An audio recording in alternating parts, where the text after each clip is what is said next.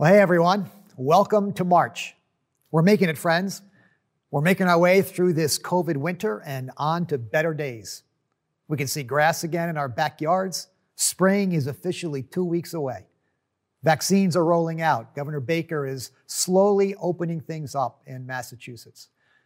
And here at Grace, we are making plans for a phased-in approach to reopening our buildings and relaunching our ministry on the other side of Easter. Now, we're going to take it slowly at first, week by week, kind of building capacity as we make our way through spring and into summer. Now, we'll share the plan more fully in 2 weeks on March 21st. But for now, just know that we are excited to begin putting some dates on the calendars and to begin looking forward to being together again before too long. Even if it does mean getting out of our pajamas to go to church. And in case you hadn't heard, we'll be kicking things off with sunrise services for each of our campuses on Easter morning. So you can check your campus e-news or the website to sign up for those. But here we are today in week 3 of our Fast Forward series, as we practice giving up something good to experience something better. So far, we've tried fasting from food and drink and fasting from social media. Now, I don't know how it's gone for you, but personally, I can tell you that giving up social media was a whole lot easier than giving up my daily Dunkins. Now, we're not giving things up to impress God or to punish ourselves. We're giving things up to make space in our lives. Space that God might fill with things that are more satisfying than coffee and Facebook. And I hope you've had some meaningful and satisfying experiences with God and with fasting these past couple of weeks. We'd love to hear about them. So feel free to share your fast forward stories with me or with your campus pastor. And if you haven't given fasting a try yet, or if you have tried and it's not going so well, that's okay. It's why we call them practices. It can take a while to get the hang of them. So let's get into our fast and our practice for this week, which I'll tell you about in just a minute. Back in the 1980s, a geeky theoretical physicist named Michael Goldhaber made some startling predictions.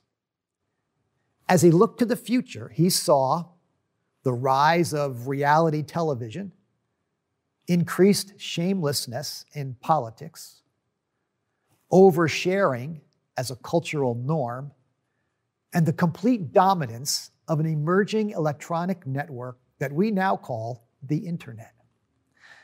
And what scared him most about all of this was how it had the potential to destroy our ability to focus, to pay attention to things that really matter. And according to a recent New York Times article, at the age of 78, Goldhaber is speaking again. Now that the internet has literally taken over the world, he's reminding us that human attention is a finite resource. We only have so much attention to give in a certain day. And there are so many sources, more than ever, competing for that attention. And when we pay attention to one thing, we end up ignoring something else. No matter what we like to tell ourselves, science has shown that we can't multitask. You can't listen to a sermon and shop online at the same time. So put down your phone. And seriously, we only have so much attention to give in the course of a day. And whoever commands that attention has the power to shape not only what we think about, but what we buy, how we vote, where we work, who we date or become friends with, and where we turn for help when life gets hard. So Goldhaber warns us, pay attention to where you pay attention. And I think we'd all agree it's harder than ever to do that. I mean, many of us can remember a time when there was no email, no newsfeed, no social media, no Google, no online shopping or dating or gaming or stalking No phone buzzing or binging in our pocket, demanding our attention. I mean, think about how much headspace was freed up by the absence of those things. Think about how much easier it was to pay attention to who you were with or what was in front of you at the moment. And I realize that many people listening today have never known a world without all that noise and distraction. Well, fasting is a way of helping us pay attention. It removes some of the clutter and distractions of our lives so we can focus on important things, things we might have overlooked or ignored. Instead of focusing on our desire for food, we focus on our desire for God. Instead of focusing on what other people are up to on social media, we focus on what God is up to in the world around us. As we're going to learn today, instead of focusing on what our news feed is telling us, we're going to focus on what God is telling us in His Word, the Scripture. Remember that the premise of this series and of the spiritual practices is that if we want to do what Jesus did, we have to live like Jesus lived. We have to order our lives around the things and activities Jesus ordered His life around. And one of those things was Scripture. I went back and worked my way through the whole Gospel of Luke again.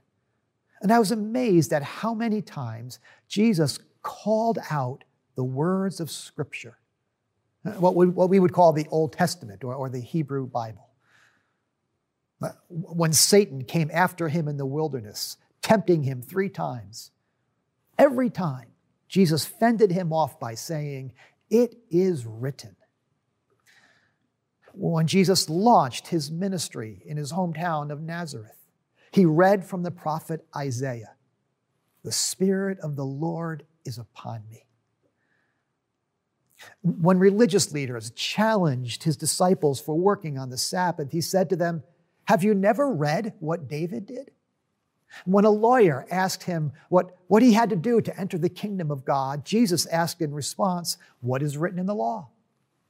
When He raised a ruckus in the temple, He justified His actions by quoting, "My house shall be called a house of prayer." Jesus was able to do what He did, to say what He said, to love the way He loved, because His imagination was fueled by the words and stories of Scripture.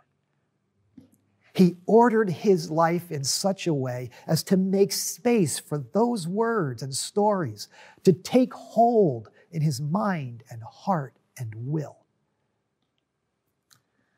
Now, to what degree is that true of us? How might we order our days to make space for God and His Word?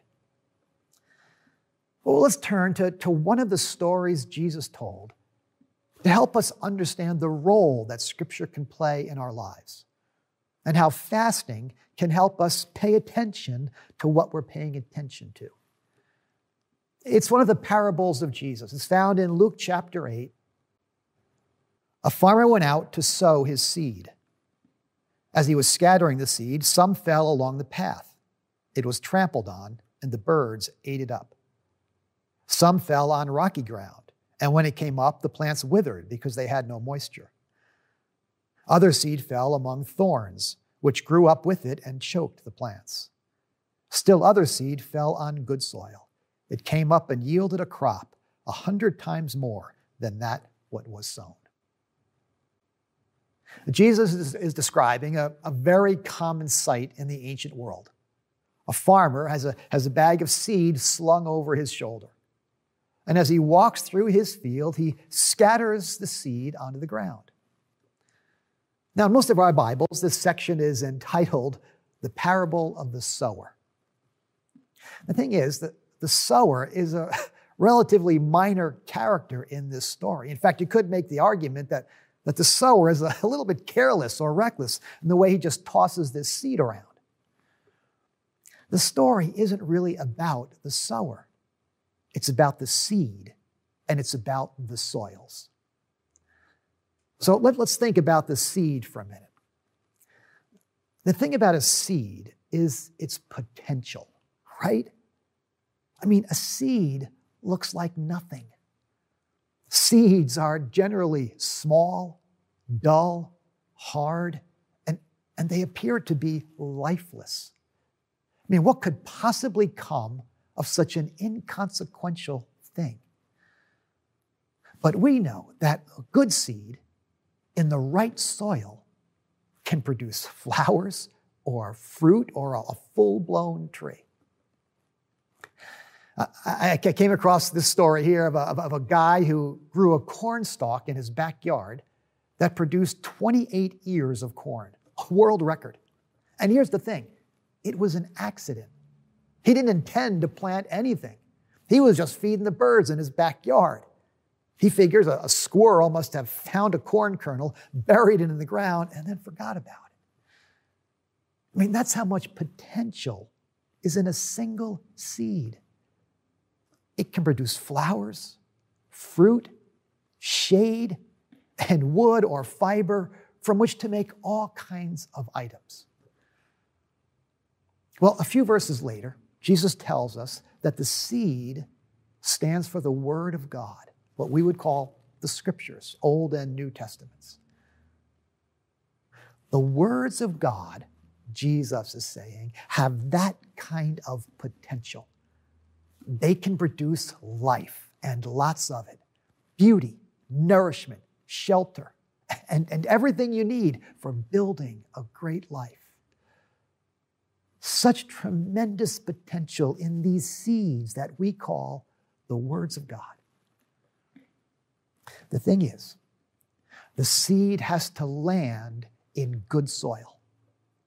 Soil that provides space and protection for the seed, allowing it to settle in, to find moisture and nutrients, to put down that first root. Soil is so important that of the 4 kinds of soil Jesus describes, only one actually produces fruit. Well, Jesus goes on to explain that the 4 kinds of soil represent 4 kinds of hearers. Those along the path are the ones who hear, and then the devil comes and takes away the word from their hearts. The soil on the path is hard, so the seed just lies on top, exposed, and gets snatched away by the birds. In other words, there's not enough time for the seed to settle and germinate. He goes on. Those on the rocky ground are the ones who receive the word with joy when they hear it, but they have no root. The stony soil provides no space for the seed to put down a root that can take hold. The tendrils keep running into these hard, unyielding surfaces. The seed that fell among thorns stands for those who hear, but as they go on their way, they are choked by life's worries, riches and pleasures, and they do not mature. In thorny soil, the weeds compete for limited amounts of moisture and nutrients, so the seed doesn't get enough of either of them to mature and bear fruit. So if we were to draw some practical insights from this parable, we might say that with the hardened soil, there's not enough time for the seed to take hold. And with the stony soil, there's not enough space. And with the weedy soil, there's not enough focus. Time, space, focus. 3 things the Word of God needs if it's going to take hold in our hearts and put down roots and bear fruit. 3 things that enable us to pay attention to the Scripture. And without those 3 things, Jesus says, these seeds, with all their potential, produce nothing that lasts. But there is a fourth kind of soil. Jesus says, but the seed on good soil stands for those with a noble and good heart, who hear the word, retain it, and by persevering, produce a crop. Now, here's the interesting thing about this story that never really occurred to me until this time around. All four of these soils have to be the same in composition, right? I mean, remember, it's all one field. The hard soil on the path is only inches away from the softer soil, not on the path. The stones and thorns would have been present right in the midst of or right alongside the other good soil. So the only difference between the good soil and the other soils is that the good soil was prepared. Someone had been paying attention to it, turning it over with the plow, so the seeds had soft, protected places to land and settle in. Clearing away the stones so the seed had room to put down roots. Pulling out the weeds so the seed didn't have to compete for moisture and nutrients. And that attention, that preparation allowed the seed to do its thing, to produce a crop 100-fold, Jesus said. So when it comes to the seed that we call God's word, all it requires to produce fruit is a good and noble heart, a heart that hears and retains and perseveres. In other words, a heart that pays attention. So let's get practical and personal for a minute. What kind of soil are you? How well are you paying attention to God's word?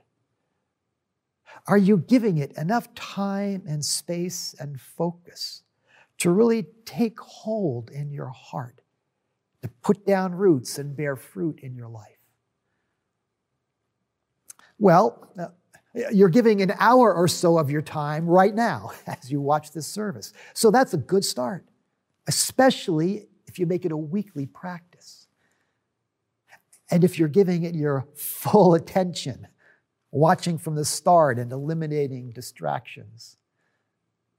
And if you're allowing yourself a little time to linger after the broadcast ends, sitting quietly for a moment, talking to God about what you heard, or maybe talking to someone who might be watching with you. Now, I know that can be easier said than done. A couple times this past year, we've watched services with our grandchildren. And it's a whole different ball game than just the two of us watching from our couch. I mean, they thought it was hilarious that I was on the screen and sitting next to them at the same time.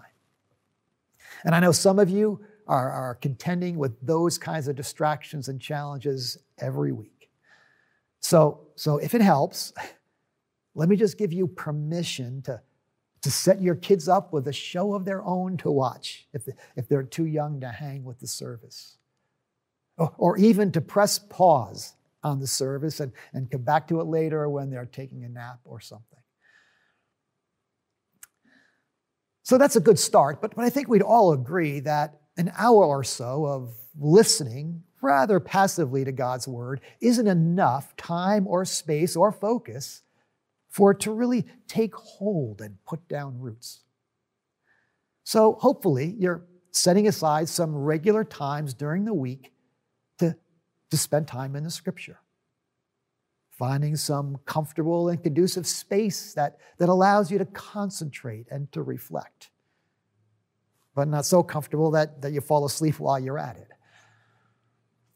Now, first thing in the morning has just always worked best for me, before any of those thorny weeds have a chance to spring up and compete for my attention. I'm careful not to check my email or newsfeed or calendar or even the weather until after I've spent some time reading and interacting with the Scriptures. underlining a verse or two, writing a few lines in my journal, or just talking to God out loud about what I've just read. But maybe you've never been too successful at setting aside quiet time like that. Or maybe you had been doing that, but the whole thing has gotten a little stale. You're not getting that much out of it. Well, that's where fasting comes in. Fasting helps us pay attention. The time and space and focus we give to food or drink or anything else is now freed up to give to God, to prayer, to scripture, to service, or to any kind of spiritual practice.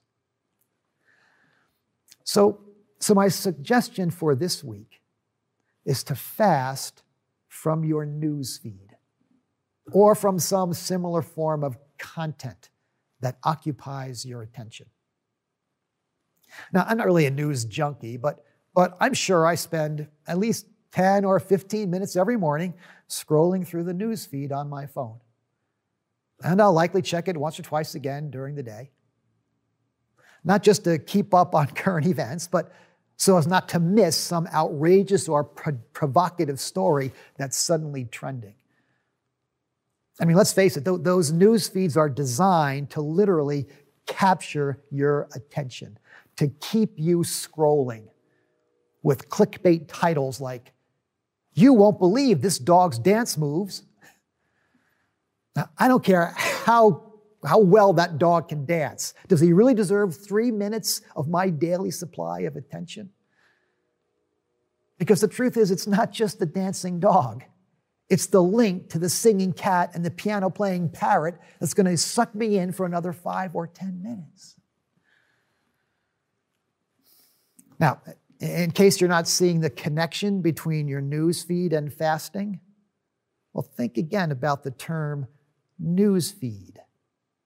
News feed, as in food, as in something we turn to fill the hunger in our souls for truth, for ideas, for stories. Our imaginations feed on these things. And if we're not careful, with the media's ability to capture our imagination and the algorithmic powers of the web to curate our content, we can end up being discipled by our news feed rather than the Word of God. I'll say that again. We can end up being discipled by our news feed rather than by the Word of God. So we're going to suggest taking a break from all that content this week. Now, if the news feed is not a thing for you, maybe it's a podcast you listen to every week, or one of the morning shows on TV, or a blog that you follow, or an audiobook that you listen to on your commute. We're not giving those up because there's anything inherently wrong with those sources, but because they can occupy so much space in our imaginations that there's not much space left for God. So our suggestion is that you use that time and space to pay attention to Scripture in one form or another. So you might use those minutes to read Scripture. I mean, even 10 minutes would allow you to read 2 or 3 chapters easily. You could join us in reading our way through the Gospel of Luke during Lent. There are some reading resources and guides for you at our website, grace.org/Lent. So you could use those minutes to read. You might use those minutes to memorize a verse or a passage of Scripture. You put it on your phone, carry it on a card in your pocket. You see, once you memorize something, you have it with you always, at the ready. When Satan came tempting in the wilderness, I don't think Jesus pulled a scroll out of his backpack and went looking for a verse. He had those Scripture verses at the ready. They were in his mind, they were on his heart because he'd memorized them. The Kidstown families are working on a memory verse for the month. Psalm 27:14. Wait for the Lord. Be strong and don't lose hope. Wait for the Lord. Now, the kids will get a prize at the end of the month if they memorize it. But you know what? So will we. Jesus promises it will bear fruit in our lives. So you can read, you can memorize, you might use those minutes to meditate on a passage of Scripture. Take a verse or two or three and just turn it over in your mind for a few minutes. Read it out loud a couple of times. Look and listen for a word or a phrase that jumps out at you and ask yourself why. Does that word or phrase speak for you? Does it put into words something you're feeling? Or does that word or phrase speak to you? Does it tell you something you need to know? When Jesus quoted Psalm 22 from the cross, "My God, why have you forsaken me?" He was allowing Scripture to speak for him, to express the agony and the aloneness of what he was feeling. And when he quoted Deuteronomy 3 to Satan in the wilderness, "Man does not live on bread alone," he was allowing Scripture to speak to him, to guide him in a time of testing. Reading, memorizing, meditating, these are all ways of paying attention to Scripture. And fasting helps us do that. It frees up time and space and focus so that we can be more intentional. Now, a fourth way of paying attention to Scripture is to study. It's probably going to take more than 10 or 15 minutes to do that. But when we practice fasting from just about anything, it awakens within us a hunger for God and His Word. And so try studying God's Word, maybe now in this season of Lent. Get hold of some commentaries. Sign up for a course online. Join a Grace Chapel group so you can read and reflect and study with other people who might help you see and hear things you might have missed on your own. A few weeks ago, we talked about reading while black or white or poor or powerful. We learned how helpful it is to read the Bible in community with people from other cultures and other life experiences. Last Sunday, Pastor John helped us to hear Jesus teaching on prayer from the perspective of Korean American immigrants. And I hope you found that as enlightening as I did. Read, memorize, meditate, study. All this to say, pay attention to where you pay attention. And fasting helps us do that. When we fast from food or drink or social media or the news feed or anything that requires our attention, it creates space in our lives for other things. And when we make space in our lives for God's Word, it takes hold and puts down root and bears fruit. Up to 100-fold, Jesus says. Now, a word of caution and then a story to finish up. A word of caution. It can take weeks or even months for a seed to sprout. It can take months or even years for a plant to bear fruit. And it can take years or even decades for a tree to reach its full potential. So don't expect overnight results from things like fasting and praying and meditating on Scripture. Farmers have to be in it for the long haul. And so do people who want to be like Jesus. It takes time for God's Word to bear fruit in our lives. But it will. God promises that it will. He tells us in Isaiah, "So is my word that goes forth from my mouth. It will not return to me empty, but will accomplish what I desire and achieve the purpose for which I sent it. When we make space in our lives for God's word, it will take hold and put down roots and bear fruit 100-fold. Well, 2 or 3 times a year, I try to get away overnight for a prayer and study retreat. I usually try to schedule them before a new ministry year or a new teaching series. I bring my running clothes, a jug of orange juice, my Bible, journal, hymnal, and a stack of commentaries. And for the next 36 hours or so, it's just me and God. And at the beginning, frankly, it feels kind of daunting. 2 days without food or conversation or distraction. Do I really want to do this? Do I really need to do this? My stomach's growling already. I'm already planning what fast food I'm going to get on the way home the next day. But then I get started. I open my Bible and read for a bit. And I might write in my journal, close my eyes and talk to God a little bit, maybe take a little nap, and get up and go for a walk in the woods or along the water. Just talk out loud to God. Then I'll find a big table and just spread out all my Bible and commentaries, my yellow legal pad, and just immerse myself in the Scripture, laying out the next teaching series or whatever. I don't have to worry about what I'm wearing or what I'm going to have for dinner or what time of day it is or who's waiting for me. At the end of the afternoon, my imagination and I go for a run. And I invite the Lord into that space to help me make sense out of all that I've been reading and thinking and studying about. I'll get back and then settle down somewhere with a view, watch the sunset, sing some hymns, talk to God. Next day I'll get up and do it again.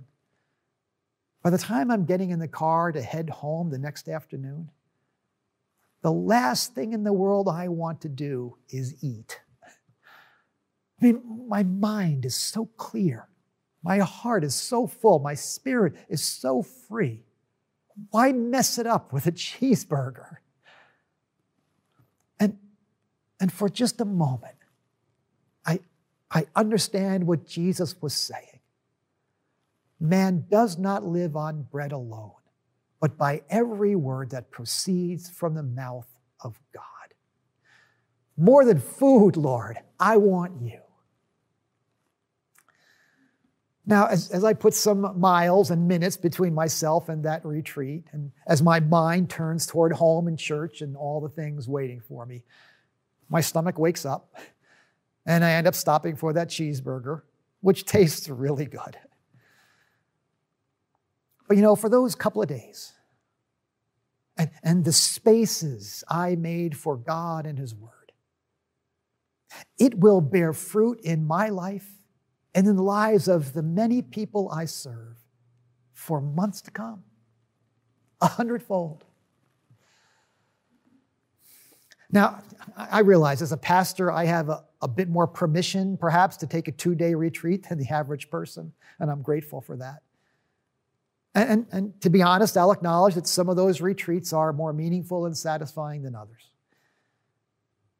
But the beautiful thing about fasting and prayer and study and solitude is that they're practices.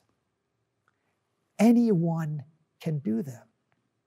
We're allowed to start small, to do what we can for a day or a week or 40 days. We're allowed to try some things and fail and try again until we get the hang of it, until we find the things that work for us. So as you explore these practices during Lent, don't get down on yourself if you mess up. Don't give up if it feels like it's not working. Remember what Jesus promised. The seed on good soil stands for those with a noble and good heart, who hear the word, retain it, and by persevering, produce a crop. May it be so, Lord, for everyone listening today. Well, if you have a story to share or a question to ask, just send me an email, ryan@grace.org. And what we'd like to do now is to give you a moment to practice what I've been preaching. So in the middle of this next song, we're going to provide you with a little time and space to meditate on a short passage of Scripture. It'll come up on the screen. Read it through once or twice, maybe out loud. Take turns if you're with some people. As you read, listen for the word or phrase that jumps out at you, a word or phrase that speaks to you or for you. And sit with that word or phrase or thought as the song finishes. Then Pastor Tom is going to come back and lead us in a closing time of communion.